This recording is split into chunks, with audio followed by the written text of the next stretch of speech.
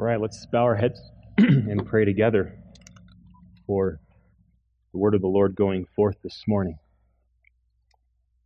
Heavenly Father, we thank you again for this precious day that we can gather together to worship you. We thank you for all your provision. We thank you for your goodness and grace to us. We always are ready to acknowledge, Lord, at this time our lack of wisdom, our lack of understanding, and that we must come to you for it. And we can do that knowing that you are patient with us. You give us what we need to understand. You do so without finding fault.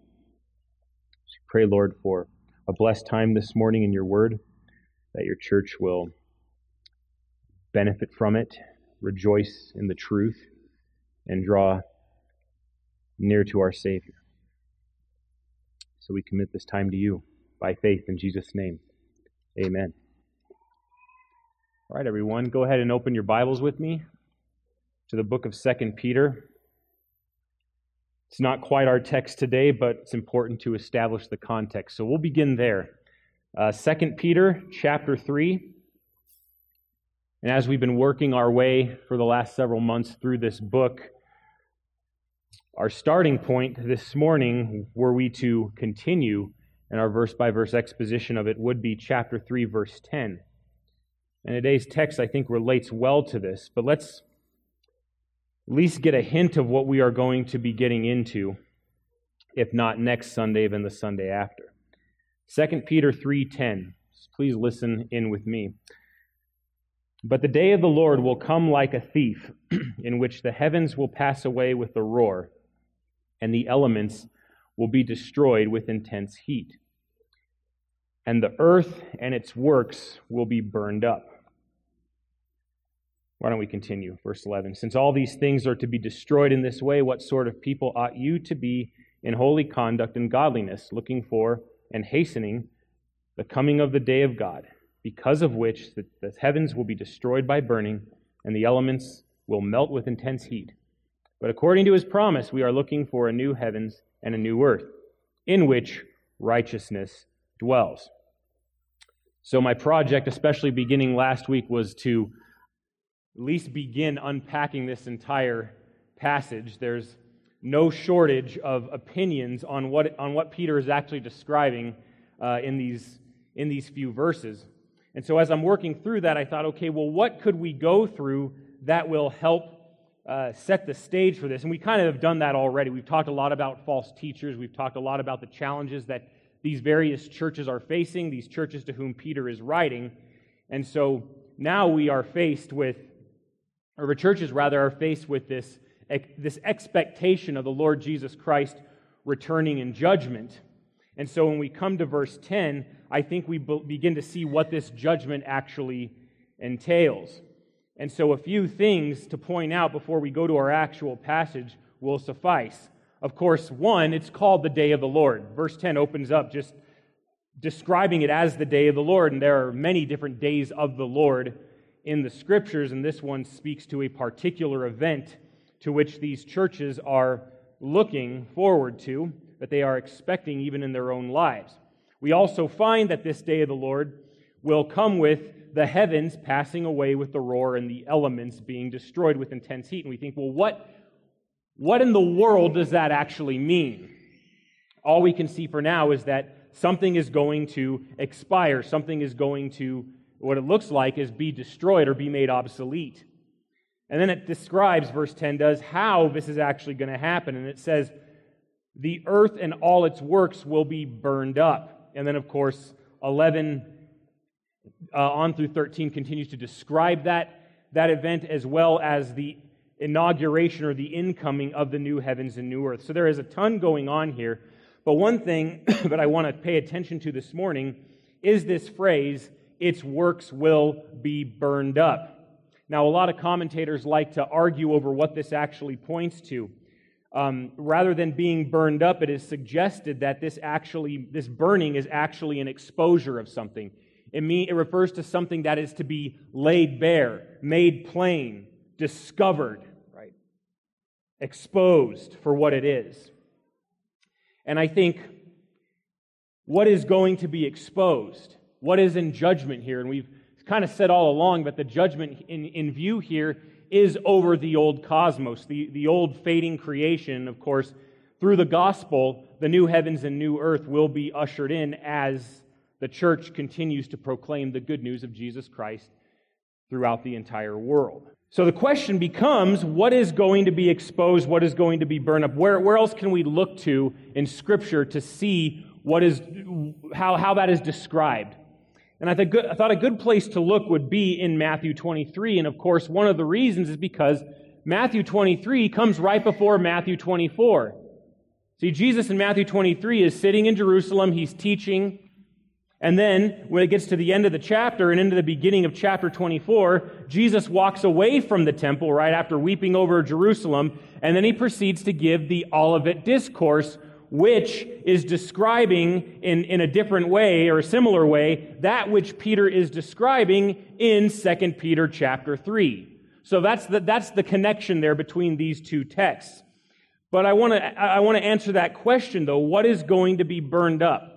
And one of the things I want to answer specifically is not just the old creation in general. We understand that. But when it comes to investigating this matter, we also want to ask what is going to be burned up that characterizes the old creation? What is it that needs to go? What is it that's being judged? What is it that's being exposed? And I would say Matthew 23, verses 1 through 12, may not be an exhaustive explanation, but it is a very good and thorough one. So if you're not there already, please turn with me to Matthew 23.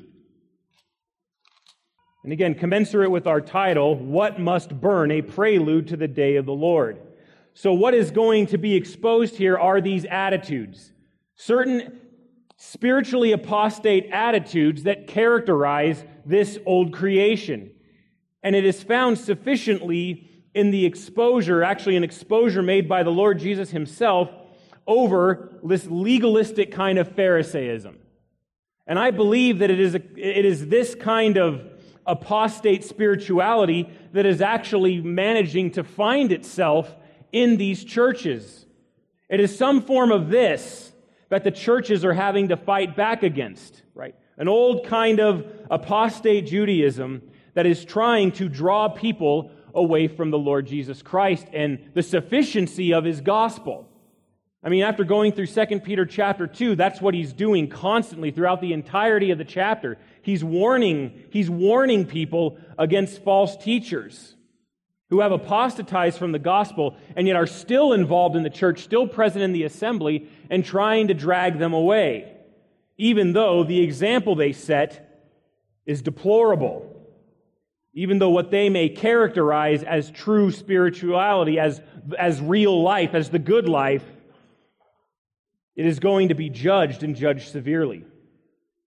And I like to isolate what is going on in these verses as well, because these are things that are always going to be challenges to the church.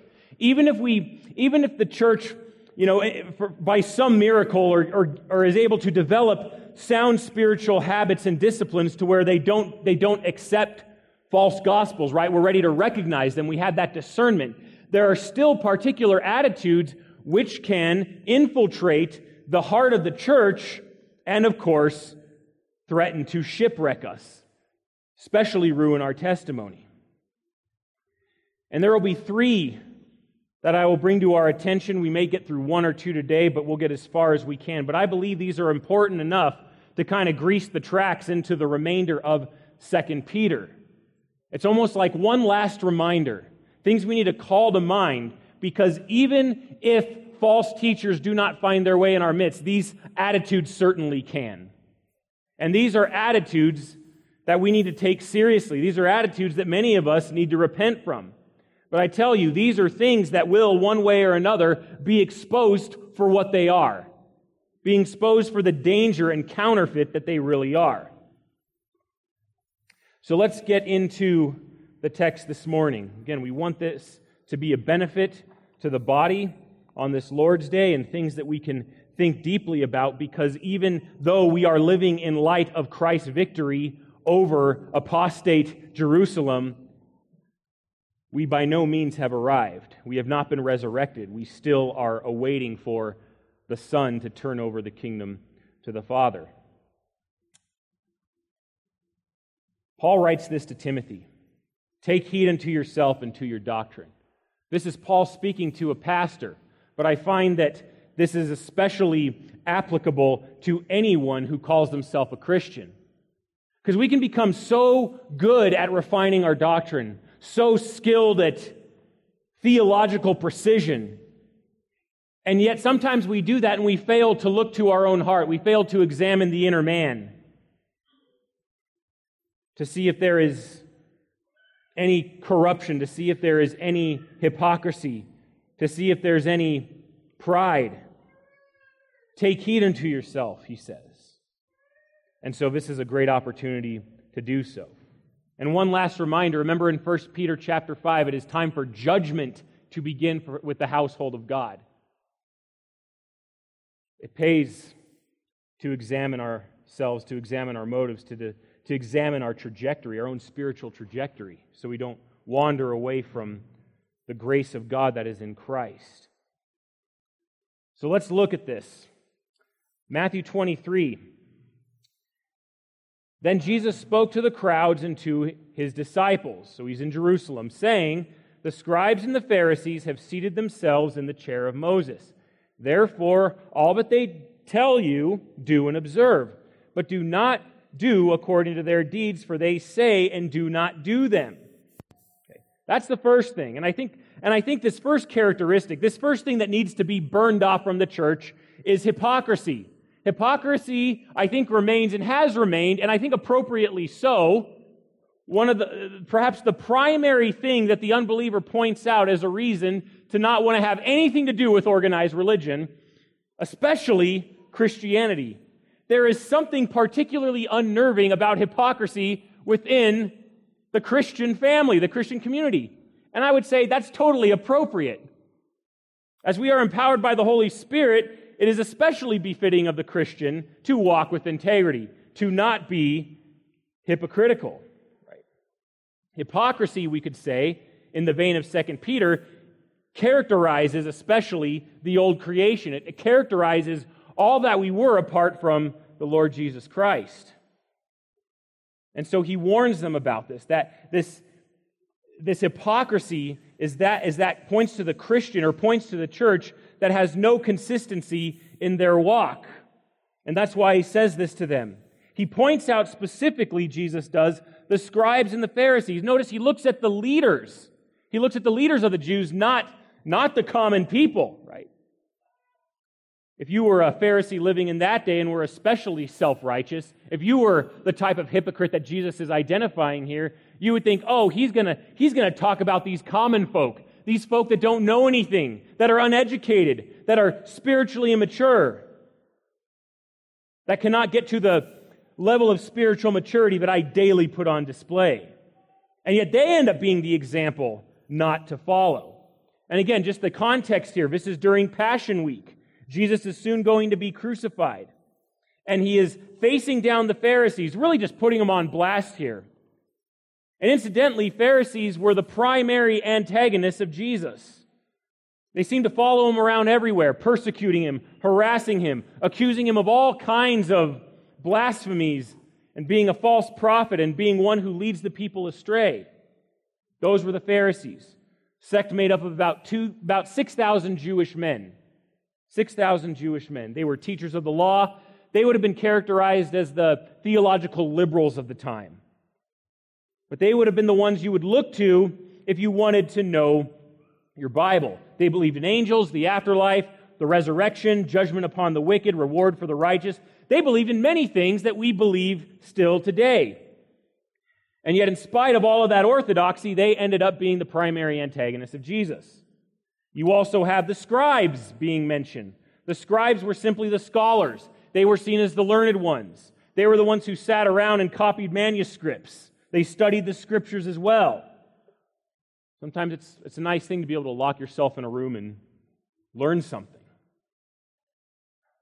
So they had a great knowledge of the OT scriptures in addition to what came to be known as rabbinic tradition. So you had the law of Moses, and then after the exile, from the time we're dealing with now, you had this huge traditional legacy built up.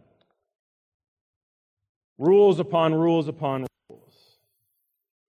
And so here we have a great showdown, very significant in the ministry and life of Christ. And the first thing he says is, see these people here. Look what they've done. What have they done? It says they've seated themselves in the chair of Moses. So what's the chair of Moses? Here's the first thing here that he points out in terms of their hypocrisy. Really, this is a counterfeit authority. A hypocrite is always going to carry with him a counterfeit authority. He will place himself in that seat. Now, in the synagogues in that time, it was the seat of Moses. And the seat of Moses was a literal seat. And if you were a leader of a synagogue, that was your seat. You would sit there and you would pontificate. You would teach the oral and written law. Often the seat of Moses was that seat which was reserved for a prominent teacher, perhaps someone famous in a given area, and so they were welcome to that seat. But perhaps in this case it is best understood as a figurative expression, meaning that the Pharisees, for all their apparent learnedness and surface righteousness, they had usurped the authority of the Word of God and twisted it to their own ends and added to it all their traditions. But of course, that doesn't mean that their teachings were without any validity. Listen to what Jesus says. All that they tell you, do and observe. See, from the viewpoint of Christ, He's telling His disciples and who's ever with them, look, what they tell you, do and observe. See, if the Word of God is preached to you, it still remains the Word of God. The most vain, self-righteous hypocrite could be preaching it to you, but even a broken clock, as we find, is right twice a day. So if the Word of God comes to you, you are to obey it. But then he warns them very quickly, don't do what they do. See, do not do according to their deeds. What they tell you, sure, listen to it, obey it, put it into practice. But the example they're setting, even though they're your teacher, is not one for you to follow. It is an example of hypocrisy. It's not just a counterfeit authority, it's a counterfeit legacy. And what I mean by legacy is the fact that even in the church today, our legacy is to teach the Word of God to our families, right? To those entrusted to our spiritual care, to basically prepare for the work of the gospel, the next generation. That's the only real legacy that matters. But in that is an example of Spirit-empowered righteousness. That when we teach the Word of God, we also do according to what it says. You may have heard the phrase, do as I say, not as I do. Sometimes we take that standard with our kids, and that's just pure hypocrisy. That's Phariseeism. A real, godly, biblical legacy means abiding by the very things we're teaching. And tragically, it would seem that the crowds and the disciples actually saw the Pharisees as an example to be followed. That's why Jesus literally says, stop doing what they're doing. It's like they were already on their way of following their example. He's saying, stop doing what they are doing. Stop seeing them as great men of God. It's like they didn't realize that they were hypocrites. They didn't realize that they did not practice what they preach. Right? They may tell you to be generous, and yet they're devouring widows' houses. They may tell you, only worship God. Don't serve idols, and yet they pursue riches. They pursue fame, right? They have made an idol of self. Many different examples could suffice. But here's the reality. The student, more often than not, becomes like his teacher. He not only listens to what his teacher says, but he watches his life. He asks himself, how does this person live? How does this person conduct themselves? And sometimes hypocrisy isn't noticed. Sometimes it is, but often it isn't. So the student may unwittingly listen to what his teacher is saying, but then start living like him. And if that teacher is a hypocrite, he will find himself in the same enslaving hypocrisy. You will find yourself, in short, becoming less like Jesus and more like a Pharisee. And of course, that hypocrisy must be burned away. And so, of course, Jesus says, you see what you're doing? Stop doing that. Don't see them as an example. because it is a hypocritical example. So you have that counterfeit legacy, you have the counterfeit authority. Don't do what they do. They usurp authority that does not belong to them. We find automatically these things, if they are not heeded, are become especially dangerous for the church. We've said time and time again, one of the things that the church must root out of itself is hypocrisy. Basically seeing the Word of God as optional, proclaiming to believe it, proclaiming to love and embrace it, and yet refusing to live by it, even though the Word of God contains everything that we need to live a life faithfully before our Lord, to live a life empowered by the Holy Spirit unto godliness. Everything, this is sufficient for the task, friends. And yet it is the height of hypocrisy to treat it as anything other than that. So we live a life consistent with the gospel that we teach, right? And what are we saying the gospel is? Same thing that the Apostle Paul says. The power of God unto salvation for everyone who believes, right? If we claim a gospel of power, why would we fail then to live by it? If we proclaim a gospel that is going to change our lives, then why would we ever live as if it has made no change, as if it has made no effect? Right? Why would we live continually according to the old creation, to who we are apart from Christ? It's like the man that James characterizes, right? They look at themselves in the mirror, they walk away and immediately forget what they saw, what they looked like. And that really is Phariseeism at its core. And what a shame for the church who is able to see itself clearly through the mirror of Scripture and yet go away and forget all that the Word of God has said. See, these are the brood of vipers that John examines at the beginning of this very gospel. They were like snakes, crafty, cunning, they knew what words to say, but dangerous. And of course, John the Baptist saw the scales a mile away. Who warned you, he says, to flee the wrath to come? And really, this is not the first time that Israel's made this mistakes. And of course, if you read 1 Corinthians, we're warned of that very thing. Avoid Israel's mistakes. Avoid apostasy. Avoid unbelief. Avoid murmuring against God. Avoid accusing God of not being holy and of not being in your midst. But these religious leaders made the same thing. They made the same mistake as they did even before the exile. Listen to what Isaiah describes. Your rulers are rebels and companions of thieves. Everyone loves a bribe and chases after rewards. They do not defend the orphan, nor does the widow's plea come before them. See, it wasn't just idolatry in Israel that was the problem. They were taking advantage of the least of these. The very least of these that Jesus himself holds us accountable to tend to watch over. See, in this context, religious leaders are ruling over them, right? Especially the return from exile. Right? Israel didn't have a king under the Roman Empire. And so who kind of filled that void? The religious leaders. Their word, as it were, became law. They became the politicians rather than spiritual leaders, rather than spiritual and faithful shepherds. So they're just simply repeating history. They're repeating Isaiah's warnings. Ezekiel also identifies the same problem. Woe, shepherds of Israel who have been feeding themselves. Should not the shepherds feed the flock? You eat the fat and clothe yourselves with the wool. You slaughter the fat sheep without feeding the flock. Those who are sickly you have not strengthened. The diseased you have not healed. The broken you have not bound up. The scattered you have not brought back. Nor have you sought the lost, but with force and with severity you have dominated them. Right? See, that's simply apostate dominion. We've been talking a lot, especially in our men's study, about taking dominion and about taking dominion in order to advance the kingdom and glory of Jesus Christ. Well, the apostate direction of that is domination. It's subjugation, rather than working side by side with your brothers in Christ.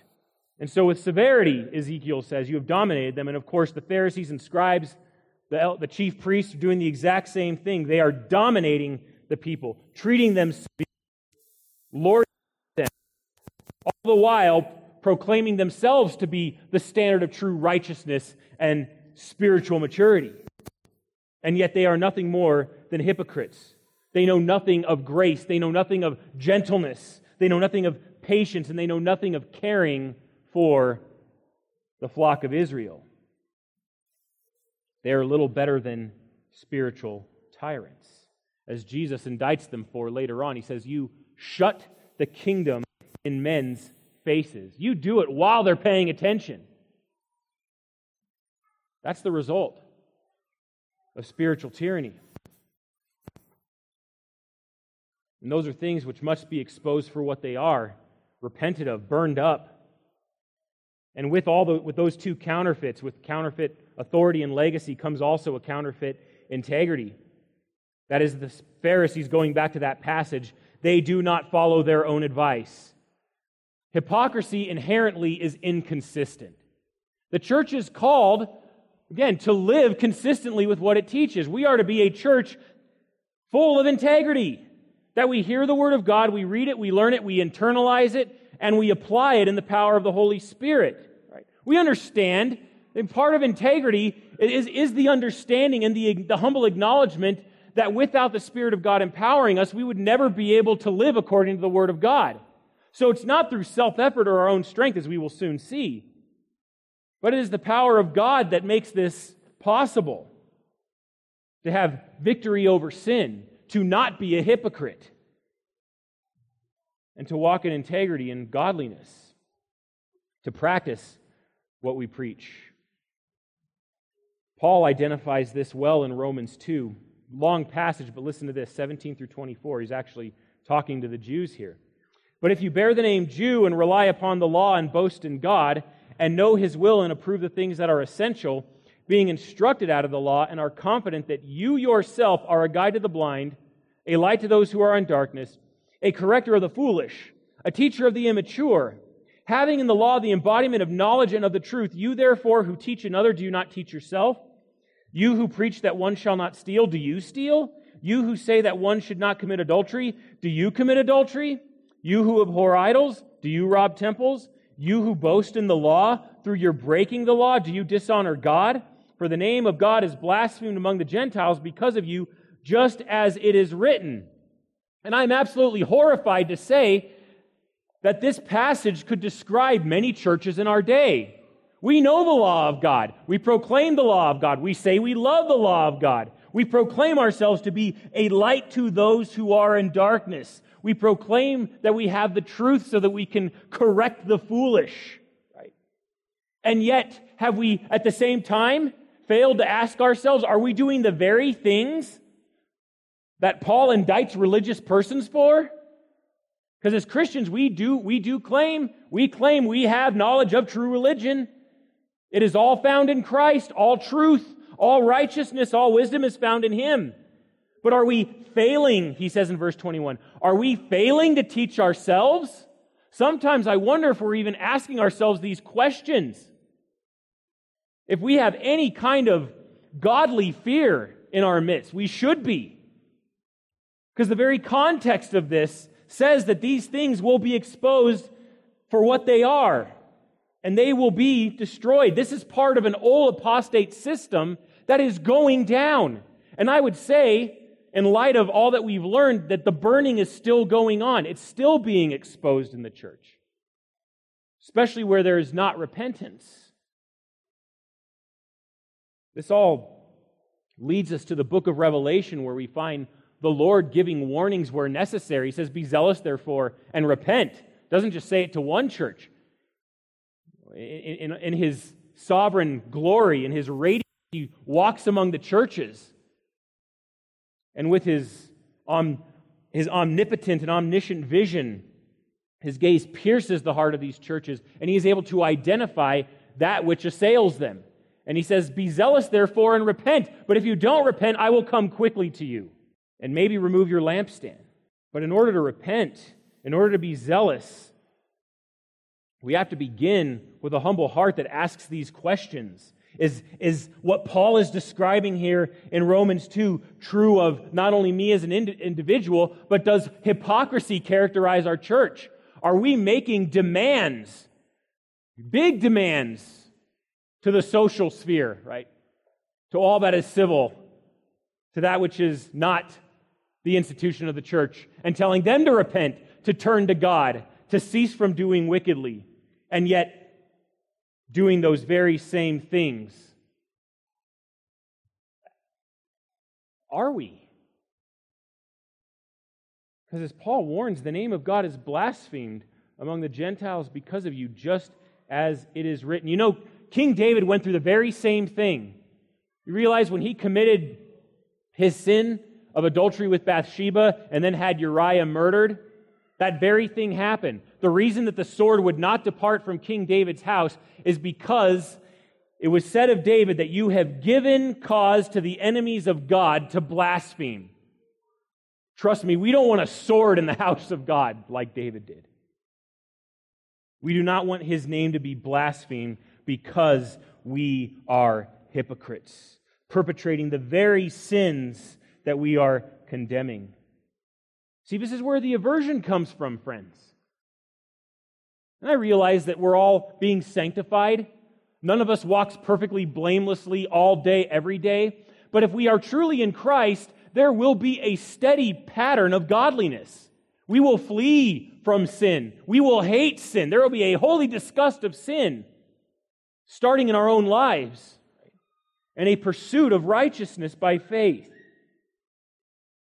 But when we don't do that, it explains this aversion of people to draw near to the people of God, to see us as an example of integrity and righteousness, to see us as an example of all that is not hypocritical, but instead of all that characterizes truth and goodness as we reflect our Lord. And yet this opposition seems to increase. There's many reasons for this, and I think that most should disturb us, some more than others. But why the aversion, right? I think the first one is probably the most obvious. There's atheism, and we would say probably God doesn't believe in atheists. But there are people who claim that they do not believe in God. They just don't acknowledge the existence of God. They cling to their autonomy. They demand their independence. We've been seeing that all week, right? The my body, my choice kind of thing. Talk about an anti-God statement, a statement that is so filled with hatred toward the lordship of Christ. My body, my choice. You know, I know we often respond that the body inside your body is not your body, but honestly, your body isn't your body either. The earth is the Lord's and all it contains. You are subject to His word. You are accountable to His commands and to His standards. Not to live life as you see fit without some God or, heaven forbid, a pastor looking over your shoulder telling you what to do. This is the person who says, ignorance is bliss. I will not bother thinking about these so-called religious things, these Stone Age dogmas. We have that. We just have unbelief. Determined, settled unbelief. But I think there's some that are directed toward the character of the church itself. So look at those Christians, right? Those Christians, look at them. So judgmental, bunch of haters, so self-righteous, always telling people what they can and can't do. We see those things, right? But above all, right, I'd say at the top of this is look at those Christians. They're just a bunch of hypocrites. There are a bunch of hypocrites in there, and we don't want any part of it. Right. Oh, man. Wish that charge wouldn't stick, and yet in so many instances it does. There are a bunch of hypocrites there, and I want nothing to do with it. And of course, when it comes to things like hatred and judgmentalism, we want to have a biblically reformed response to all of these things, don't we? We want to be able to respond to those accusations. Say, and even ask ourselves, are these things true? For instance, there are things that the Christian hates. We've talked about before, to love as God truly loves requires us to actually hate what God hates. Otherwise, our love is going to be full of hypocrisy. There are things God hates, and so we can say, yes, we hate sin. We hate unrighteousness. We love the truth. We love God. So what is not of God, what is opposed to Him, yes, we hate. We hate teaching that is contrary to biblical truth. Even the psalmist says, I hate every false way. I hate the enemies of God with perfect hatred. They have become my enemies. It's a hard thing to say, but there it is in the Scriptures. So above all, we love the name of the Lord Jesus, and so we hate it when God's name is maligned and dragged through the mud and misrepresented, as we are constantly reminded of. But at least that keeps our guard up, right? Well, how about being judgmental? Let me see a show of hands. How many of you are judgmental? How many of you are judgmental Christians? Shame on you. We're all judgmental. We're making judgments all the time. Yeah, don't be shy. We are judgmental. And I would say this with full biblical force. Christians should be judgmental. We should be the most judgmental people in the world.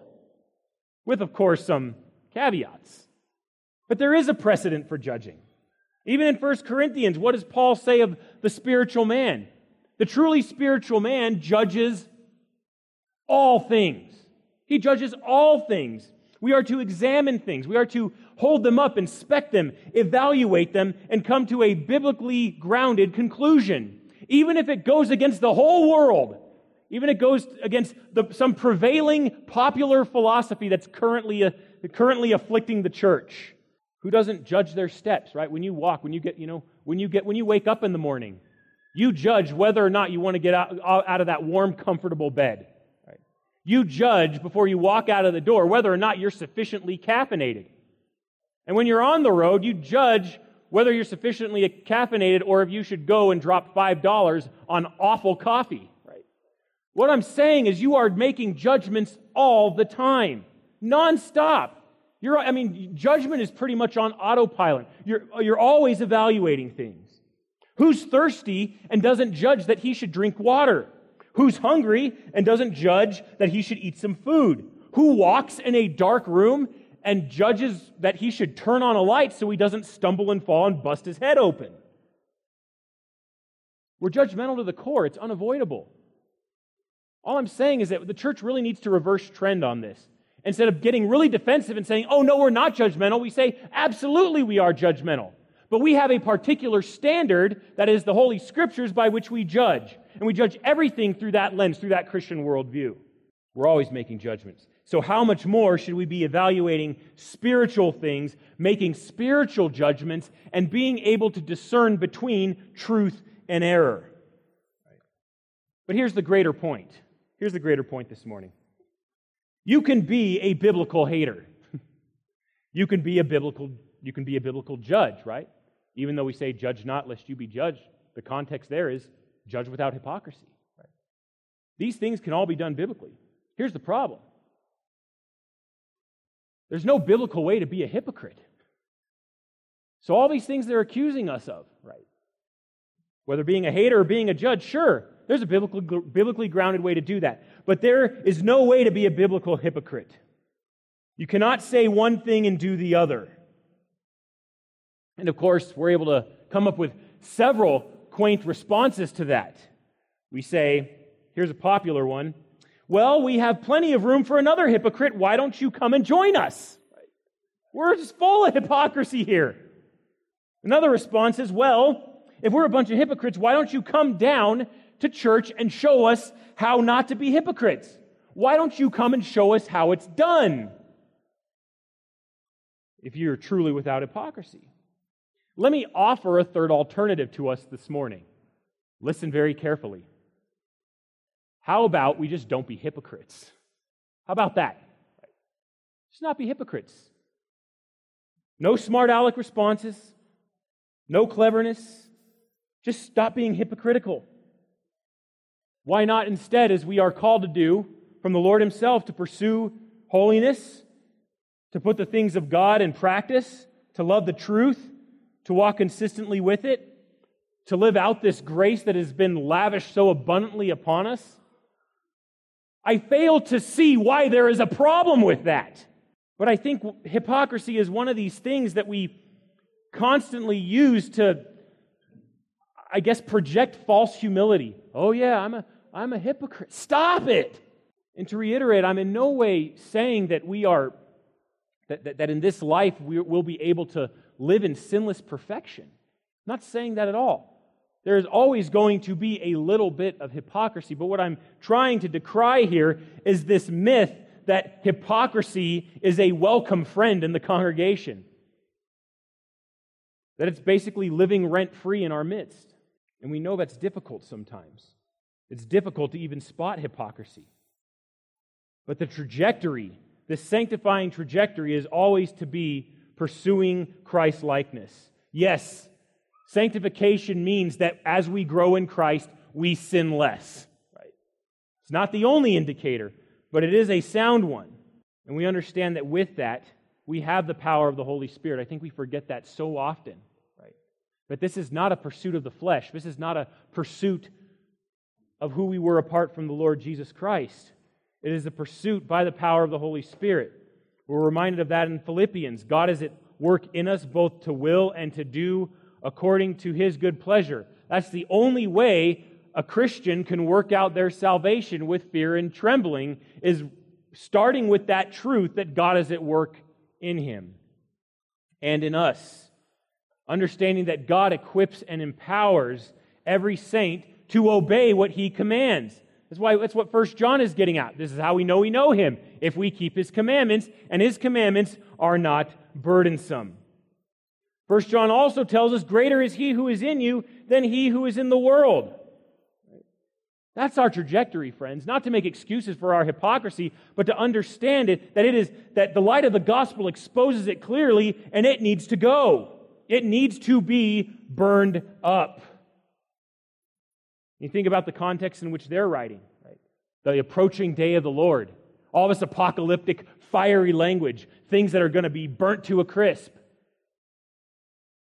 That wasn't a one-and-done judgment. This judgment continues as the Lord continues to exercise His reign and rule over His people and over all of creation. These things are still in the mode of being exposed and being burnt up.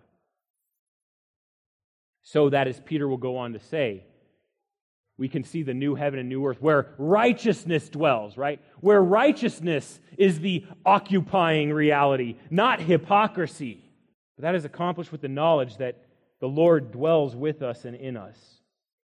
Listen to what the Apostle Paul says in Galatians 5. Walk in the Spirit, and you will not carry out the desires of the flesh. Hypocrisy is definitely of the flesh. So much of what characterizes the flesh. But if we walk according to the Spirit, and the Spirit is opposed violently to the flesh, hypocrisy will not gain a foothold. And this is not simply doing our best and letting God do the rest. No, it's far more than that. It's striving, as Paul says, according to His power, which works mightily in us. This is watching God work out His best, not our best, but the best that God has to offer, that is Himself, becoming glorified in us and empowering us for every good work. So for every onslaught that the world may bring, that the fallen creation may try to face us down with, it is not greater than the one who dwells with us. And so we hate evil, we cling to what is good, we put on the armor of God, and we obey Him. Right? The sins of hypocrisy and every sin we'll list here, these are things that are meant to be overcome. Right? We are meant to have the victory, and we know that the victory is already won because Christ has won it for us in His death and resurrection. And so we rest on those promises. And yet we still remind ourselves, as 1 John says, the one who claims to be in Him must walk in the same manner as He walked. Right? Christ is our true example. Not some Pharisee, not some spiritually high and mighty zealot who can't follow what He says. So here's the thing. Going back to these three counterfeits, integrity, or authority, integrity, and legacy, right? We repent from hypocrisy. Here are some of the things we can enjoy. It's very practical here. The first regards authority. When we preach the gospel, friends, we preach an authority that is not our own. It's not inherently our own. We preach the authority of God's Word. As we've reminded ourselves many times, the gospel is not just the good news of Christ crucified, risen, and coming again. It is actually a command. When we proclaim the gospel, we are telling people upon pain of eternal death and damnation that they must repent and believe. The gospel is a command. And when we preach that without hypocrisy, our testimony will be robust and strong. These words will come through mightily as we communicate truth. Because honestly, if they're not full of power, they're just going to be full of poison. People don't want to hear from a hypocrite. So don't be one. Secondly, in terms of integrity, I think this is great for the church. Again, as we understand, we're living under the lordship of Christ. He's King of Kings, Lord of Lords. He is ruling in the midst of His enemies. And we live under that reign. We submit to it. Okay. And so when we live without hypocrisy, what does that mean? Is that no one can look at us and accuse us of living a double life. If you remember our study through 1 Peter, this was the very thing that was occurring. This was the very challenge, right? You've been saved, right? You've been raised to a living hope. And if that hope is real, and it is, do not go back to the previous life that you were living. Even though those who are trying to get you to go along with them are surprised that you're not, right? They will not be able to accuse you of hypocrisy, of living a double life. They will not be able to call into question the power of the gospel. And I think as a blessing to us, neither will we. We will see the gospel mightily at work in our own lives as we are conformed to Christ's likeness. And here's the third one, is regarding legacy. What is legacy without hypocrisy? Once we repent from hypocrisy, what becomes of this? Again, we want to clarify this because when it comes to preaching the gospel, when it comes to being a faithful witness to Christ, it's not us that we want people to remember. We want people to remember above all the truth that we spoke, right? I don't preach the gospel of Jonathan. Jeremy doesn't preach the gospel of Jeremy, right? We preach the gospel of the Lord Jesus Christ. So more important than anything is that the truth we proclaim in this place, or whether it's here or a Bible study or even one-on-one, is that you remember the truth. See, the hypocrite will always seek to place himself in the spotlight, right? That's a hypocrite's legacy. A hypocrite wants you to remember all the wisdom and insight he had, right? How wise he was, how clever he was, right? The things that he said, right? Whereas a man or woman of integrity who speaks the word of God clearly and authoritatively and humbly, all they will care about is that you remember the truth of Christ. If everything else faded away, it wouldn't matter if the truth of the gospel remained. That's what I desire for us. I love that saying. The meaning of life is to preach the gospel, die, and be forgotten. Right? Who cares if we're forgotten if Christ is remembered in our church? That's what Paul says. Great example. He said, "Follow me as I follow Christ," right? Paul never forgot the supreme example was found in Christ ultimately. It was never follow me, period. But follow me as I follow Christ. In the same way, we are to be a pattern of godliness without compromise. That is that is a true and lasting legacy we can give those that are placed under our spiritual care. Not to be those who say, we know Him, and yet we don't obey Him. And that's hypocrisy. And I really think we can stop there. We got 2 other items to tackle, but we can save them for the next Lord's Day. But I want us just to isolate this one and consider it. It's just how wicked hypocrisy is. And we've all been affected by it. We may be here today and be affected by it. We may be struggling with it. We may have something that we are teaching consistently, and yet we are failing in that in our own walk. And yet I don't want us to think for a minute that this is something that we can allow to remain, whether in our individual lives or even in the church community. Far be it from us to call into question the integrity of the Scriptures, the authority of the Scriptures, right?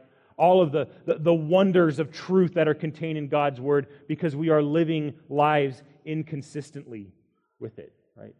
Our calling is to bring glory to God. Our calling is to put Him on display so that people love, adore, worship, and trust Him. And yet, how difficult is that to do when we live in a way as if none of that matters, and as if none of that has had an impact on us, right? And so just as we prepare our hearts this morning in view of that, I pray that the Lord would be with us in such a merciful and gracious sense that we would identify hypocrisy in our own lives and be able to repent from it, to turn to Him, lay it before His feet, and understand that His grace is sufficient to root it out. And this is just something we needed to deal very severely with, right? We don't want to compromise our proclamation of Christ. So let's go to the Lord in prayer and ask Him for help to give us strength to walk in a manner worthy of our calling. Father, thank You again for Your love and faithfulness to us, and even though there are so many things we could go through today, we can stop here and consider the gravity of living lives with integrity,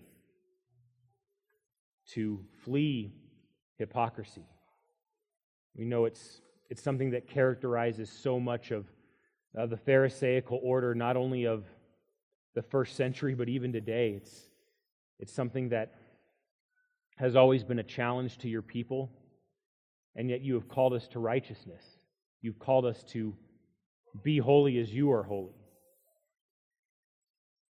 And what that entails, for certain, is that we cannot be a people who are double-minded, who are double-tongued, who say one thing and do another. And Lord, we are unable to do that without Your strength. And I pray, God, for not only a patient reminder in our midst of that, of how important that is, but that we would cling to every grace that You provide. So many scriptures to remind us of the greatness of Your presence, that You are more powerful than the one who is in the world, that You are more than able to sustain us even in our weakness, that we don't have to worry about somehow lacking in provision. Lord, we recognize the challenge, especially in the world we live in today, that the Christianity particularly is targeted for this, and in a sense it's appropriate. In many ways we have wandered from walking in truth, from walking consistently with what we claim to believe. And I would pray that if that is in our own company, that we would develop a holy hatred for sin, holy hatred for hypocrisy, that You would reignite our love for You, that Christ would be our greatest treasure, and that we would walk in integrity and preach the gospel with authority, and as we've even considered, to leave a true godly legacy for those entrusted to our care, that as Your word is preached, the word would remain. Even if we are forgotten, Lord, what matters is that Christ is remembered and loved and glorified above everything else. I pray that would be true of us, Lord, as we continue to contend for the faith and to depend on You for every good thing. So with that, Father, I pray all these things in the precious name of Jesus. Amen.